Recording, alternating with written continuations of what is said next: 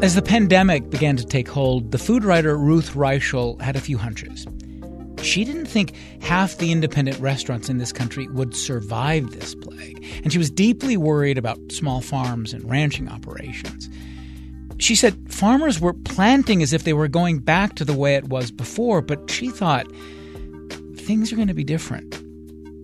In a new documentary premiering this year at the Sundance Film Festival, Reichl describes COVID as a wake-up call, not just for the food service industry, but she says all of this abundance that Americans are used to could go away unless we fix a food system she believes is broken. In fact, she says we need to rethink everything about the system.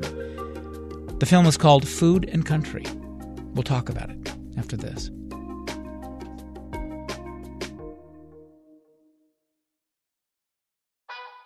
KUER has a new way for you to communicate with us. We're calling it Tell KUER. Tell KUER is a feature in our mobile app that allows you to send voice messages to the station. Let us know how we're doing, why you listen, or what you'd like to hear more of. Got an idea for a local news story? It's a great place to drop us a line about that, too.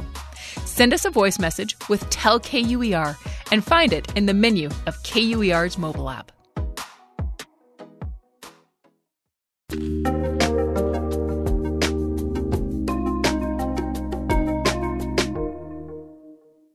Ruth Reichl has been a restaurant critic. She was the editor at Gourmet magazine. She's written classic books about her relationship with food.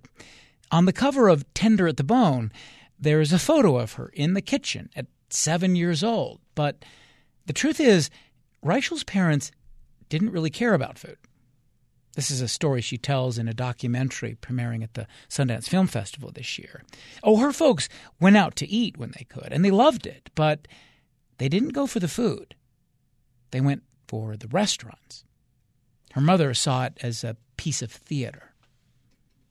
Restaurants were a chance for her to be someone else, get out of ordinary life, and turn into, just for a little moment, a person of privilege. My mother was truly taste blind. My first book opens with my mother going through the refrigerator and scraping the blue stuff off the top of everything and going, "A little mold never hurt anyone," which she genuinely believed. My father was just a classic intellectual, and food didn't interest him at all. But they liked being around people. They liked a moment to step out of ordinary life. And that's what restaurants represented to them. They just took me along with them all the time. So I thought of restaurants as this kind of magical place where no one was ever angry or upset. It was a calm space in a fairly chaotic life. Restaurants offer a kind of possibility. You never quite know what will happen, who you will meet, who you will see. Especially in this country, they represent the agora, the gathering place.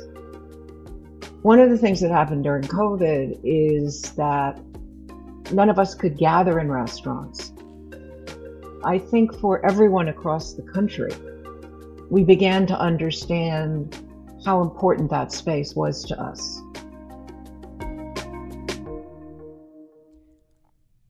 This is Radio West. I'm Doug Fabrizio. Today in the program, Ruth Reichl is joining us to talk about her film at Sundance called Food and Country, which is this exploration of what the COVID pandemic revealed about America's relationship with food. She talked to chefs and farmers and ranchers about the food system. She talks about the history and the incentives that brought us to this point. And she calls it all a disaster moment. We were also joined by the film's director, Laura Gabbard, who made the 2015 documentary called City of Gold about the food critic Jonathan Gold. Reichl told us the idea for the film all became really clear to her in those earliest days of the pandemic. For the first time in my life, I went to the supermarket and there was nothing there. I mean, there was no food. And I came home and said to my husband, this could be that moment that we in the food space have all been waiting for, where Americans suddenly understand how important food is. I mean, no American has ever seen an empty shelf in a supermarket before. And, maybe when people are home, they'll start cooking again. They'll appreciate the people who raise the food.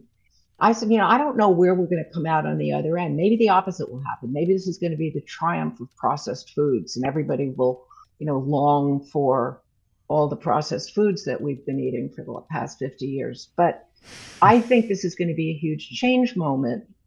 And I want to keep track of it. I want to just bear witness to what's going on, because I don't know where we're going to end up on the other side, but I would like to keep a record of it.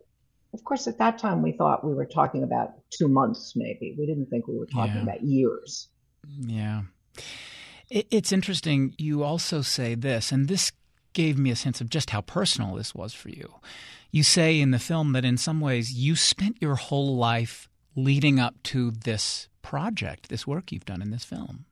I do think, I started writing about food in the early 70s. I published my first cookbook in 1972. So I have been watching food change over my entire career and hoping for that change, because I grew up in an America where people laughed at our food. You went to Europe for great food. You traveled for great food. You didn't expect to find it in this country. And I saw that change happen where suddenly, food in America, I actually think that America today is the best place in the world for food.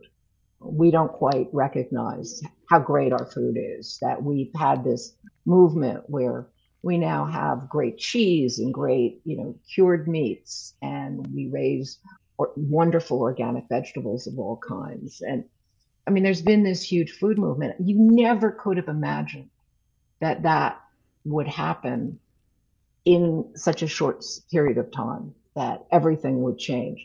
But for me, the problem has been that it's been an elite movement. And what people like me have always wanted is for everybody in America to have access to wonderful, safe food that was healthy for them. And so this project is pretty much about that. This project is why we eat what we eat, why the food in America has not been as good as it could be, why great food is not accessible to everyone, and what we can do to change that. Okay, so Laura, Ruth approaches you at some point. She has this notion, this idea. So before we get to how you start to create this thing, this film, I wanted to ask you about the theme of food in your own work as a filmmaker. You have, for those who don't know, you made City of Gold, a great portrait of the food critic Jonathan Gold. You've directed Ugly Delicious, working with David Chang. What's the connection with food for you, your own interest there? The reason I wanted to make a film about Jonathan is that when I first moved to Los Angeles, I dreaded moving to Los Angeles. I had lived in other cities, in Minneapolis and San Francisco, New York, and I thought of, like a lot of people, this was the early 90s, I thought of Los Angeles as sort of a cultural wasteland, which, for not having spent any time here, that was pretty presumptuous. And I got to Los Angeles, I was in grad school, and I started reading Jonathan, and Jonathan's writing helped me fall in love with Los Angeles. So it's about for City of Gold at least, it was about how someone writing about food could help me understand my city and the people who live here. And also just make me fall in love and just say, wow, this is an incredible city. There's so many amazing neighborhoods to explore. There's so many different, interesting, cultures here and communities. So for me, it's always been sort of a connection to a place or people or community, I think. And I think food is just such a rich prism for that, for exploring all sorts of things. It's a conduit. It connects people to people and people to culture, I think. So for this project, what actually happened was that I was actually talking to some people about making some kind of short film about what was happening to restaurants just in Los Angeles.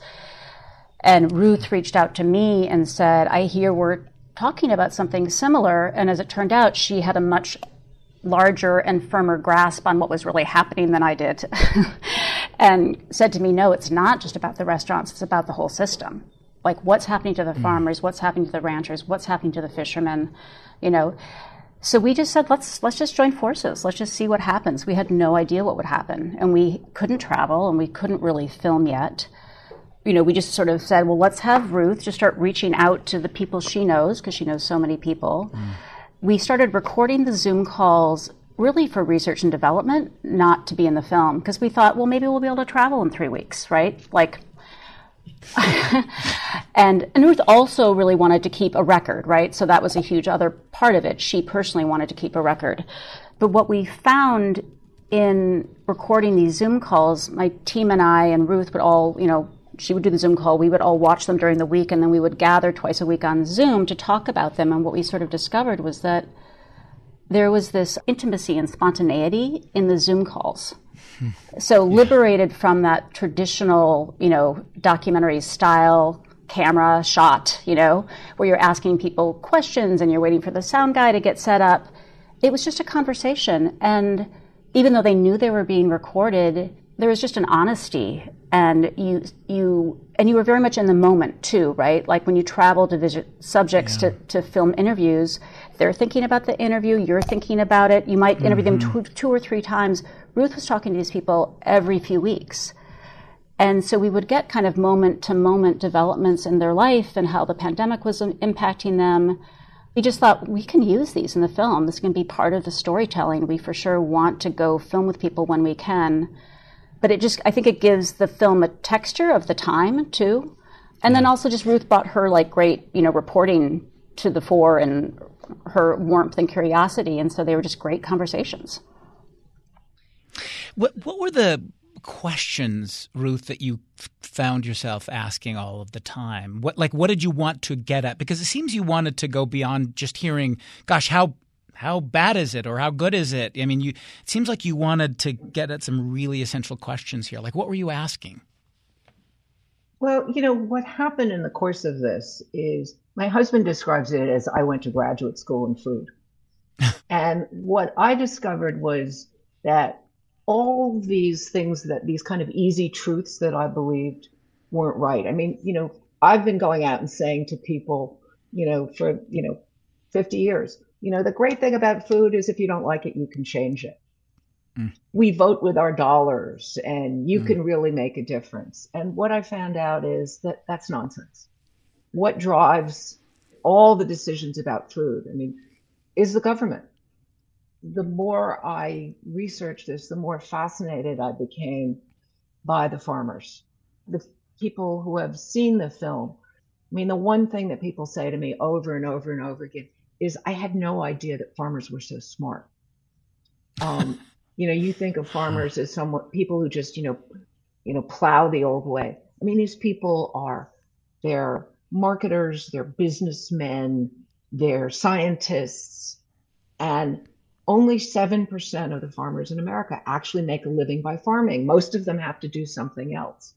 And so as time went on, I really wanted to know about their lives, about why they were doing it, whether they wanted their children to do it, how the conditions had changed.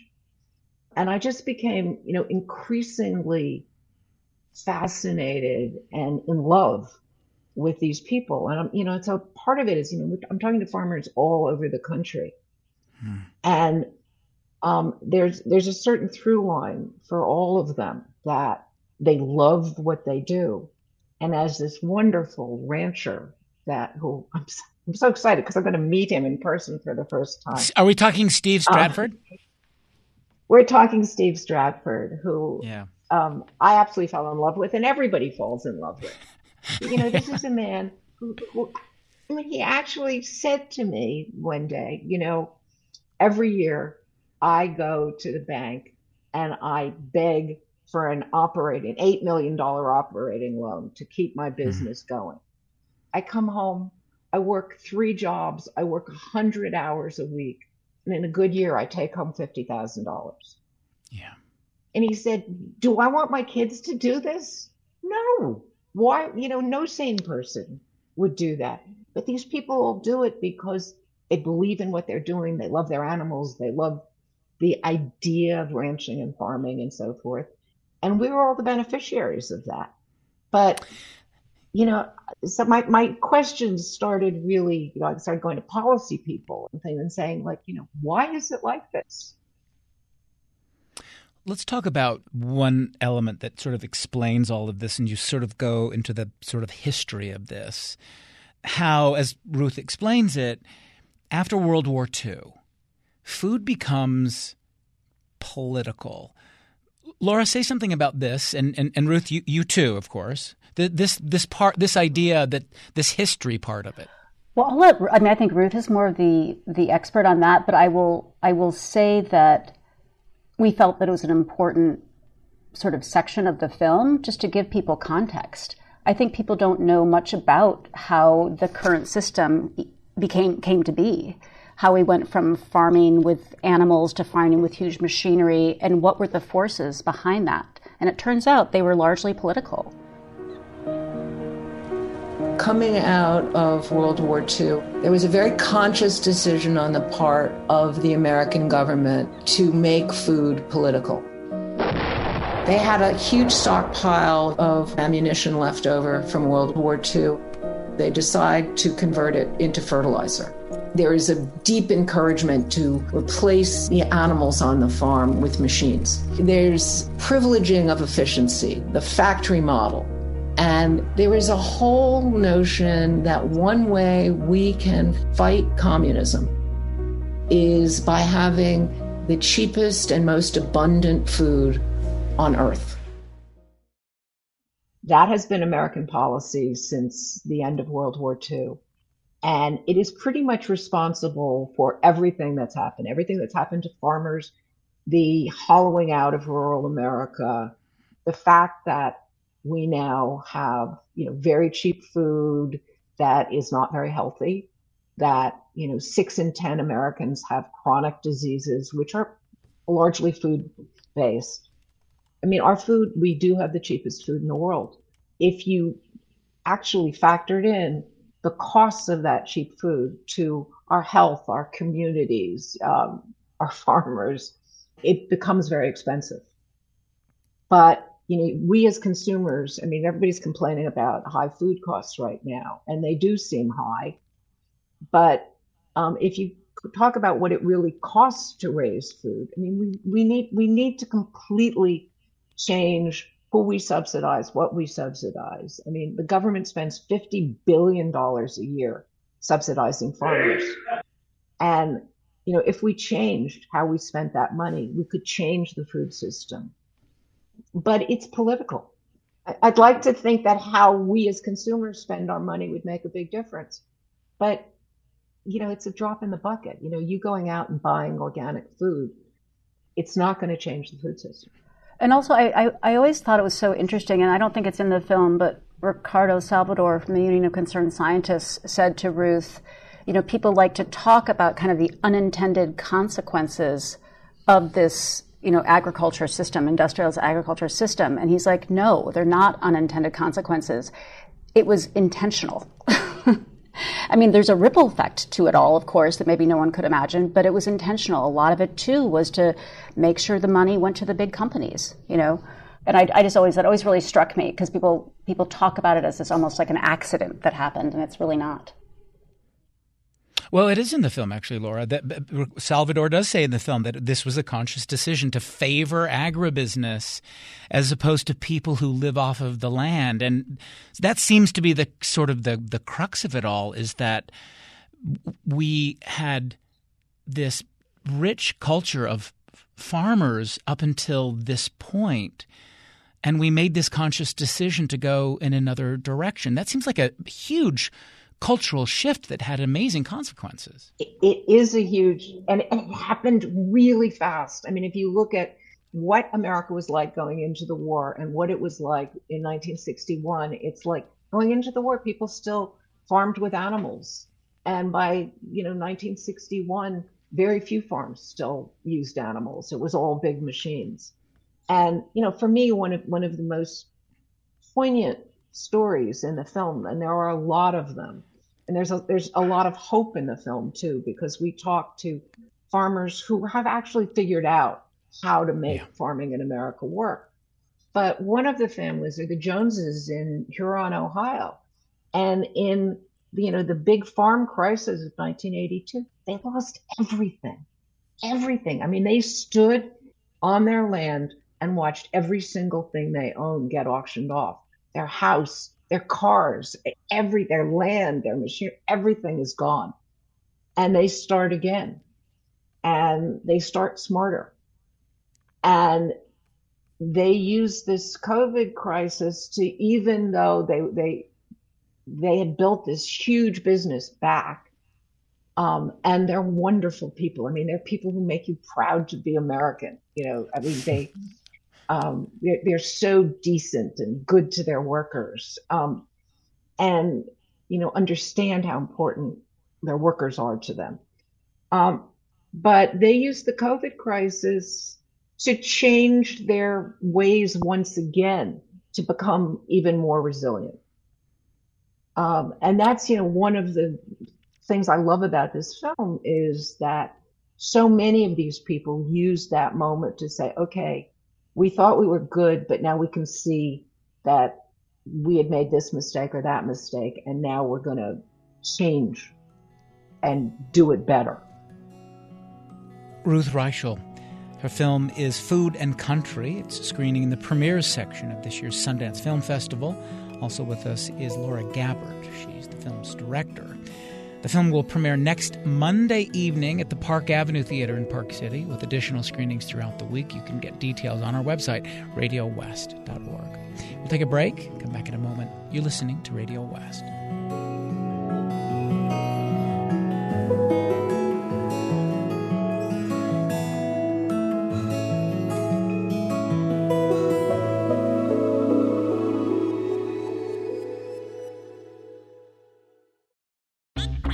Keep your KUER membership up to date with My KUER.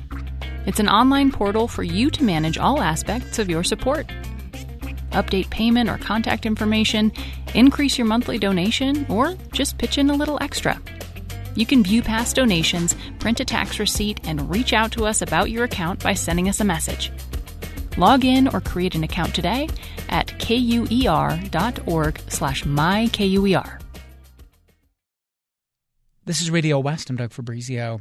Today in the program, we're talking about one of the documentaries at the Sundance Film Festival, which opened last night in Park City. It's a personal film that features the food writer Ruth Reichl, who saw the COVID pandemic as a disaster moment for the food system.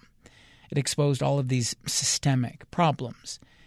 Being trapped in the early days of the pandemic, she reached out by Zoom to chefs and farmers and ranchers to figure out how to rebuild our relationship with food from the ground up. The film is called Food and Country. Ruth Reichl is joining us, along with the director, Laura Gabbard.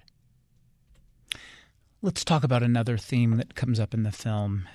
Ruth, you mentioned this statistic I wanted to ask you about, which is kind of striking, how in, I think it was 1920, 19% of farms were Black-owned, and now it's maybe 1%. Talk a little bit about this part of the film and tell us about Karen Washington, where we have to look at this system of who's growing food. And she says you can't talk about a sustainable, equitable system without talking about this part. Yeah, you can't, if we're not part of it, it's not sustainable. And again, I got to Karen Washington through a chef. Yeah. When I was talking to Marcus Samuelson, and he said, do you know Karen Washington? And I said, no. And he said, you've got to meet her. So I called her up, and this is how the film went. One person would say, you should talk to so-and-so. And I feel really sorry for Laura because I kept going down rabbit holes, Oh, I gotta talk to this person. I mean, I literally have hundreds of hours of Zooms, but I call up Karen Washington, and she is this fierce, smart Black woman who has been on the front line of food justice and urban farming for 35 years. And she, moved to the Bronx, ended up with a yard and thought, I'm going to try farming. And she has this moment where she says, I didn't know that tomatoes were red. I didn't know that they were delicious. I grew these tomatoes and I thought, never eaten anything. And, she is very much an advocate for Black farmers. And, what the statistic in New York State is there are 159,000 farmers in New York, and 19 of them are Black. I mean, it's crazy. And that again has been, Black farmers have been very, very seriously disenfranchised since the 20s. But as one of our, Eric Diebel, who's an agriculture policy guy, says, most of this has happened, most of it didn't happen in the 20s. Most of it is fairly recent. And one of the things that we really need to do is make sure that Black people can continue to farm. And of course, there was, when the Biden administration came in, there was a whole movement to, make sure that Black farmers were helped. And, that went through the courts and was knocked down. Well, it was fought by a lot of white farmers, right? Of course. Yep. And bankers. And bankers, yeah. And I think the USDA was, complicit in all of this, back in the 40s and 50s and 60s. I mean, they systematically just did not renew Black farmers' loans, and they would renew the white farmers' loans. So whether it was stated policy or not, it happened. And it is heartbreaking when you actually go into this and you start reading about what happened. Is systematically, very successful Black farmers are denied operating loans. And almost every farmer goes to the bank every year to ask for an operating loan. And if you can't get it, you can't farm. There's another part, this sort of leads to this other part of the film that I wanted to ask you that I don't think occurs to many of us, how we've ended up with workers in restaurants and working, farm workers, for example, but in restaurants in particular, workers who rely on tips. The U.S. tipped worker minimum wage is something like, $2.13 an hour. And you talk to this great attorney and fair wage activist, Saru Jayaraman, and she takes us through this history of the tip. After emancipation, employers first demanded the right to hire newly freed slaves and not pay them anything and have them live entirely on this new notion that had just come from Europe at the time called a tip. And it really was slavery that mutated this idea of tipping not as a bonus or an extra on top of a wage, but rather the wage itself, because there was a desire to hire Black people, in particular Black women, actually at the time, not pay them anything and have them live on tips. As we made the film and showed it to people, that was one thing that shocked people. Don't know this, right? And so many people just tell me that's one of the things that really struck them about the film. I mean, as we saw during the pandemic, there were so many restaurant workers out there who couldn't get benefits, couldn't get unemployment, right? And that is because of, this U.S. tips minimum wage. They rely on their tips to make money. It puts a lot of workers, especially female workers, in a vulnerable position. I just think it's one of these things about our history that people don't really know. So we go into restaurants and we don't even really think about that, right? It's just, it is the only industry in America where the patrons are actually asked to pay the workers rather than the owners. When you think about that, there's something really wrong with that notion that the owners aren't paying the workers, you are. And most urban restaurant goers, think of the huge tips they're leaving people and think they don't understand that most of the tipped workers in America are, first of all, most of them are women. They're single mothers. They're people who have, 3 jobs. They're making $2.13 an hour, relying on the generosity of the people that they're serving. It's a truly, I mean, if you look at the history, and it comes straight out of the South, it comes straight out of Reconstruction, this idea, the servers are all going to be Black people, so let's not give them any money. They can just rely on those tips.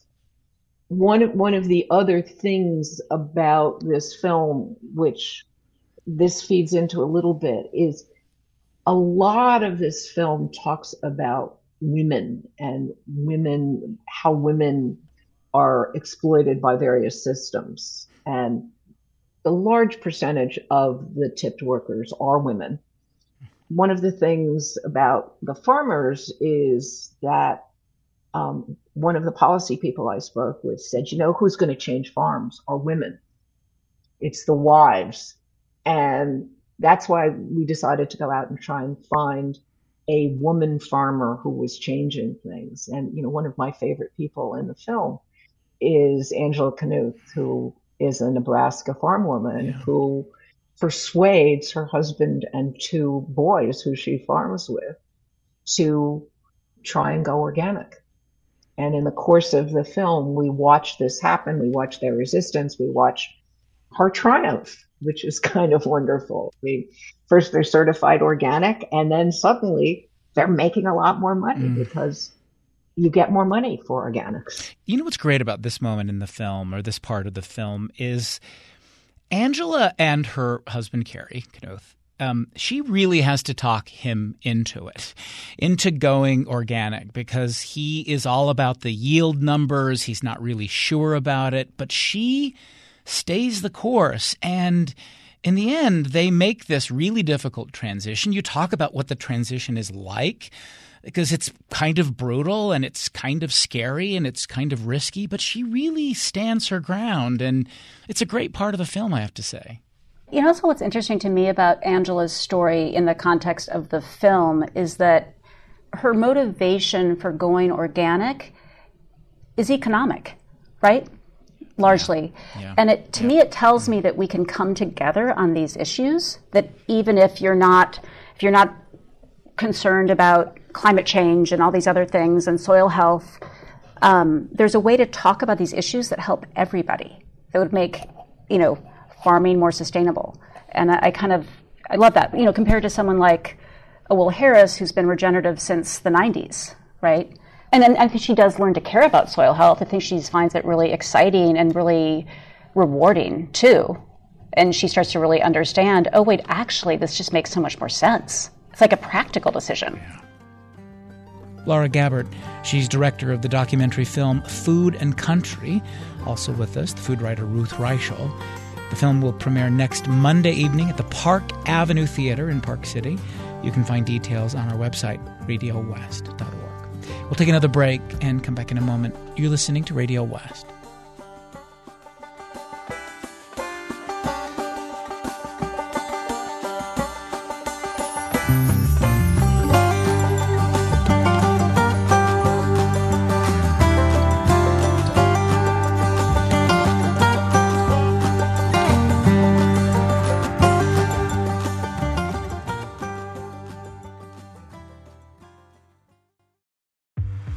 Being a dependable, trustworthy news source, that's our goal at KUER. In order to meet that goal, we depend on listener contributions.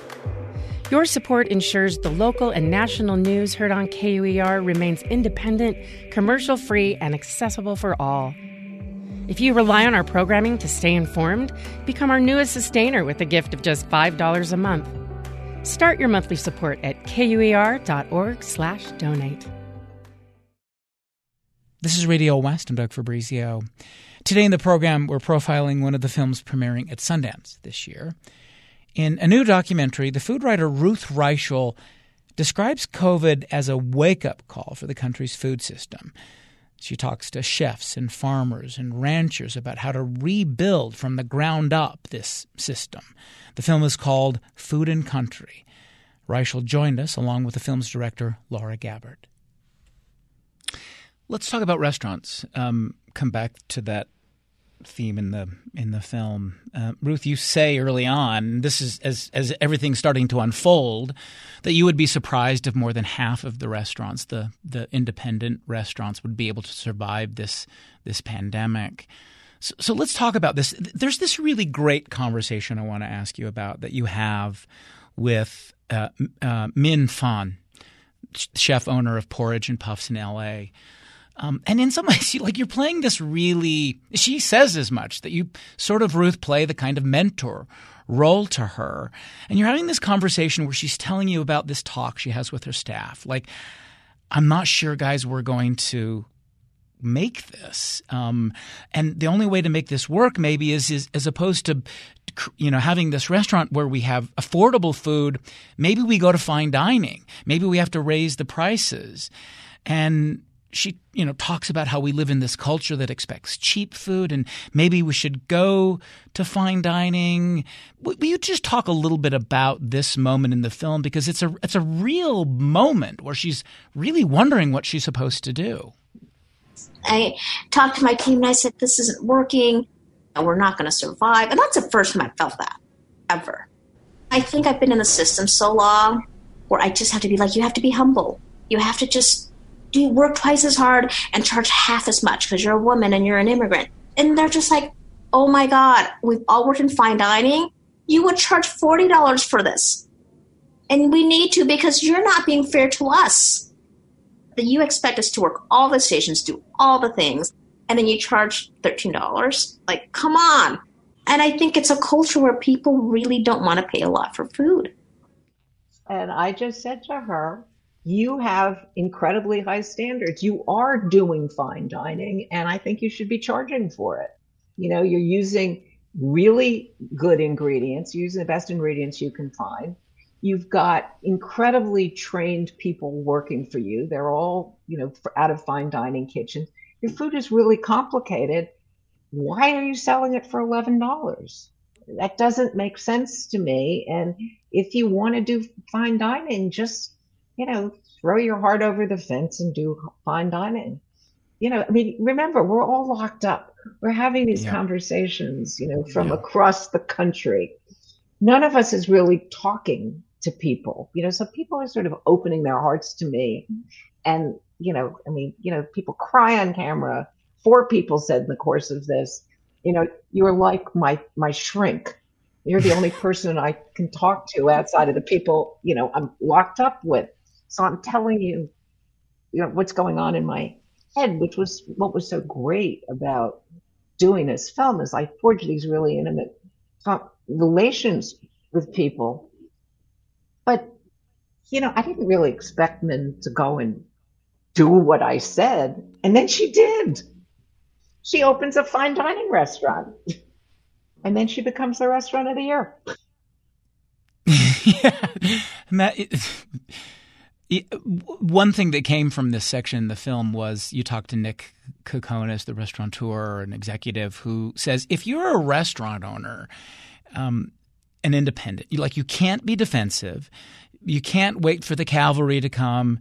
You have to learn to scale up. Talk a little bit about what independent restaurants were doing and learning to make all of this work. I think for me, one of the great things that came out of this is, we all know that farmers are resilient. They have to be. They never know what weather is coming down the pike for them. But you don't think about restaurateurs as being really resilient. And the people who survived, and God knows there were a lot more than I expected, but they were people who figured out how to make it work. They cared about their staff. They wanted to keep them working. A lot of the, really high-end guys really worried about the farmers. Dan Barber said to me, look, I've insisted that all these people only sell to me, and now I have to keep them going. So, I am going to make sure that I'm using their produce, that I'm, paying them what I would be paying them. And I have to figure out a way to, make boxes that I'll sell to people. Alice Waters, the same thing. She had promised certain farmers that she would buy everything they produced. And so, they sold produce. I mean, they turned into stores. But a lot of these chefs figured out ways to deliver to people. But, of all of them, I mean, Nick Kokonas, who, is his partner is Grant Achatz at Alinea in Chicago. I mean, he was so prescient. He saw in March, when all of us thought this was going to be over long before Thanksgiving, he said, there are not going to be any big Thanksgiving gatherings this year. I'm going to find a farmer who will raise small turkeys, and we're going to send Thanksgiving dinner home to families. And he did that in March. He contracted for 12-pound turkeys. The restaurateurs started being able to look around corners to understand what the future was going to be like and to plan for it. And I am in awe of what they did, not only to survive themselves, but to make sure that their people survived, to make sure that their suppliers survived. It was an extraordinary moment for restaurants of coming together. People who had been competitive suddenly were working together. I mean, it was like, we have to figure out how, when this is finally over, we're all still here. And most of them are. I mean, that's an amazing thing. Yeah. You talked to Reem Assil, the chef at Reem's, and she talks about how restaurants are these, she talks about them as these third spaces, that it's more than just a transaction when you go to a restaurant. And she says something really intriguing I wanted to ask you both about. She says that people in restaurants are having to reimagine what true hospitality is really like. What was she getting at there? Well, I think for her, I mean, her whole restaurant has been about making people understand Arab hospitality. I mean, that is her mission in life. Right. But I think in this moment, she was so focused on her staff and so focused on the notion of hospitality being not just what goes out to your customers, but also what goes out to your staff, and how the customers, that she as an owner had a responsibility to her staff, and that was hospitality, and also that the customers had a responsibility to the staff, which is in all the years that I've been writing about restaurants, this was, I think, the first time that notion of, yes, hospitality goes out to you, our customers, but this is a two-way street. And you need to be hospitable to us as well. If you want to come into our space, you're in our home, and we have expectations of you as well.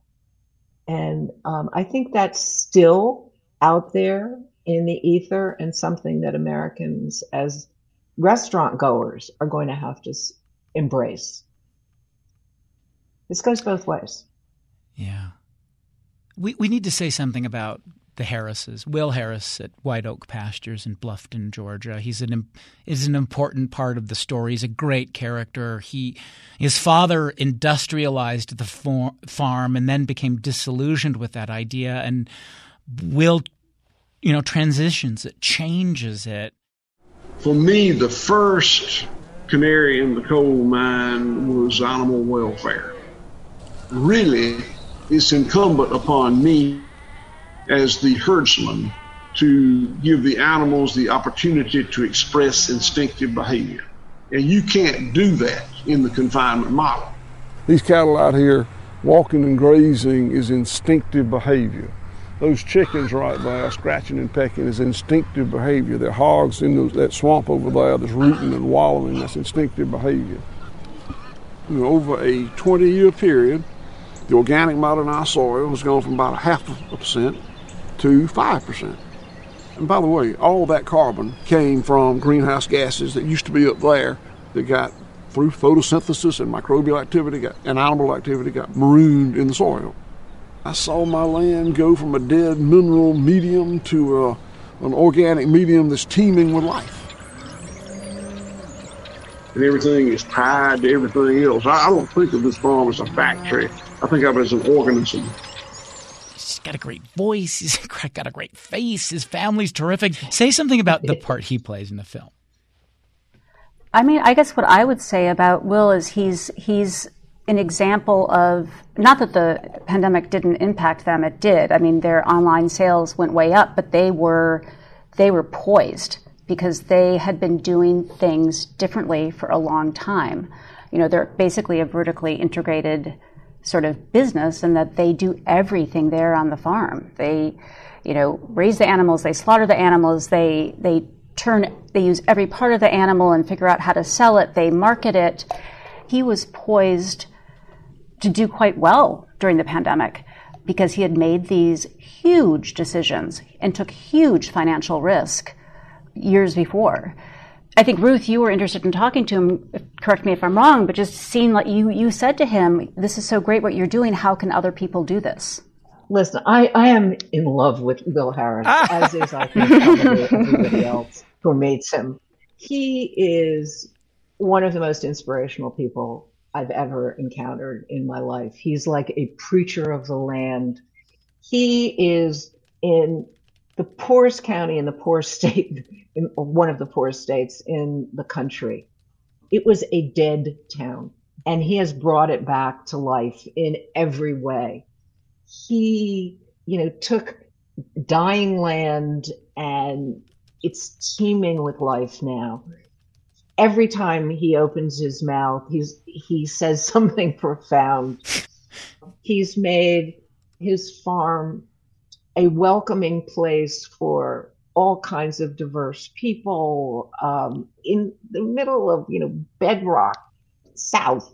He's amazing. And he's also made it possible for his lesbian daughter, who thought she could never live in that little town because she was so uncomfortable being closeted growing up. He's made a place where she can have a family and farm with him, which, as she said, she never in a million years expected. I mean, he's just an extraordinary person. I mean, he's the person all of us want to be when we grow up. You ask this question in the film. What if we had made a different decision after the war in 1948? What if rather than privileging efficiency or getting big and creating more and more profit, what if we had privileged nutrition? That's the big what if there. And I know it's weird to talk about a counterfactual, but what do you think would have been different? I mean, what if we had done that? Can you imagine what the system would be like if we had thought differently? First of all, we would have such a healthier America, such a smarter America, and we would still have a rural America. I mean, rural America has been literally hollowed out by these policies.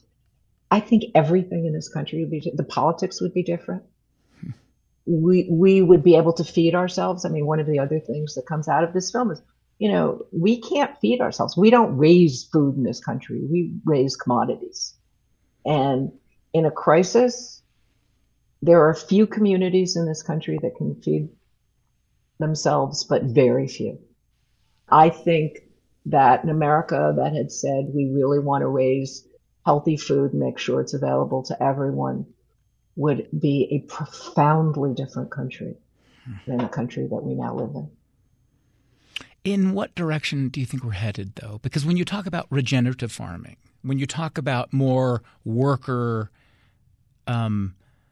ownership in these restaurants, for example, when you rethink tipping, are we changing, or are the incentives just too strong right now to really change on a scale that would make a difference? I am personally very skeptical about the immediate future and very positive about the long future. I really count on this, young generation of people who really understand that food is important, that it's profound, and that how we feed ourselves really matters.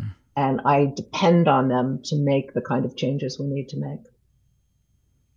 Laura, what do you think? I tend to agree with Ruth. I think that it's so easy to get kind of caught up in because we have a lot of people who are doing amazing and innovative work in this film, but I think it's industrialized agriculture and the industrialized food system is a huge ship to turn around.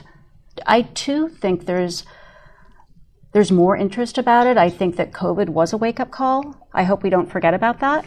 And I think there are a lot of people who are doing a lot of good work out there. And I agree with Ruth that it's not just about consumers making different choices. It has to really come from policy, like really radical policy changing. Final question for both of you. Of course, no one would say this pandemic was a good thing. So many lives lost and livelihoods. But I guess, is this part of some kind of silver lining in the story that something so devastating actually, revealed these problems underneath that may not have come to the surface if not for this? COVID was awful and tragic, but I think many good things came out of it and that's one of the things about this film is like these are the stories we ended up focusing on really are the people who took this time and made it better at the end than it had been at the beginning. And, I think that there are a lot of people in this country for whom that's true. I think it made us all, including our characters in the film, kind of ask those deeper questions, right, about what's important and what we value. Many people feel that they took stock and reevaluated, and hopefully our country can do that in this space. Laura Gabbert, Ruth Reichl, thank you both very much. Thank you. Thank you. This has really been fun. Yeah, great questions. It's Laura Gabbert, along with Ruth Reichl. Their film is Food and Country. It's screening in the premieres section of this year's Sundance Film Festival. It will premiere next Monday evening in Park City. We have links to all of that on our website, radiowest.org. Radio West is a production of KUER. You can subscribe to the show wherever you get your podcasts. We're on Twitter @Radio West. Our producers are Benjamin Bombard and Tim Slover. Carrie Watson is our executive producer. I'm Doug Fabrizio.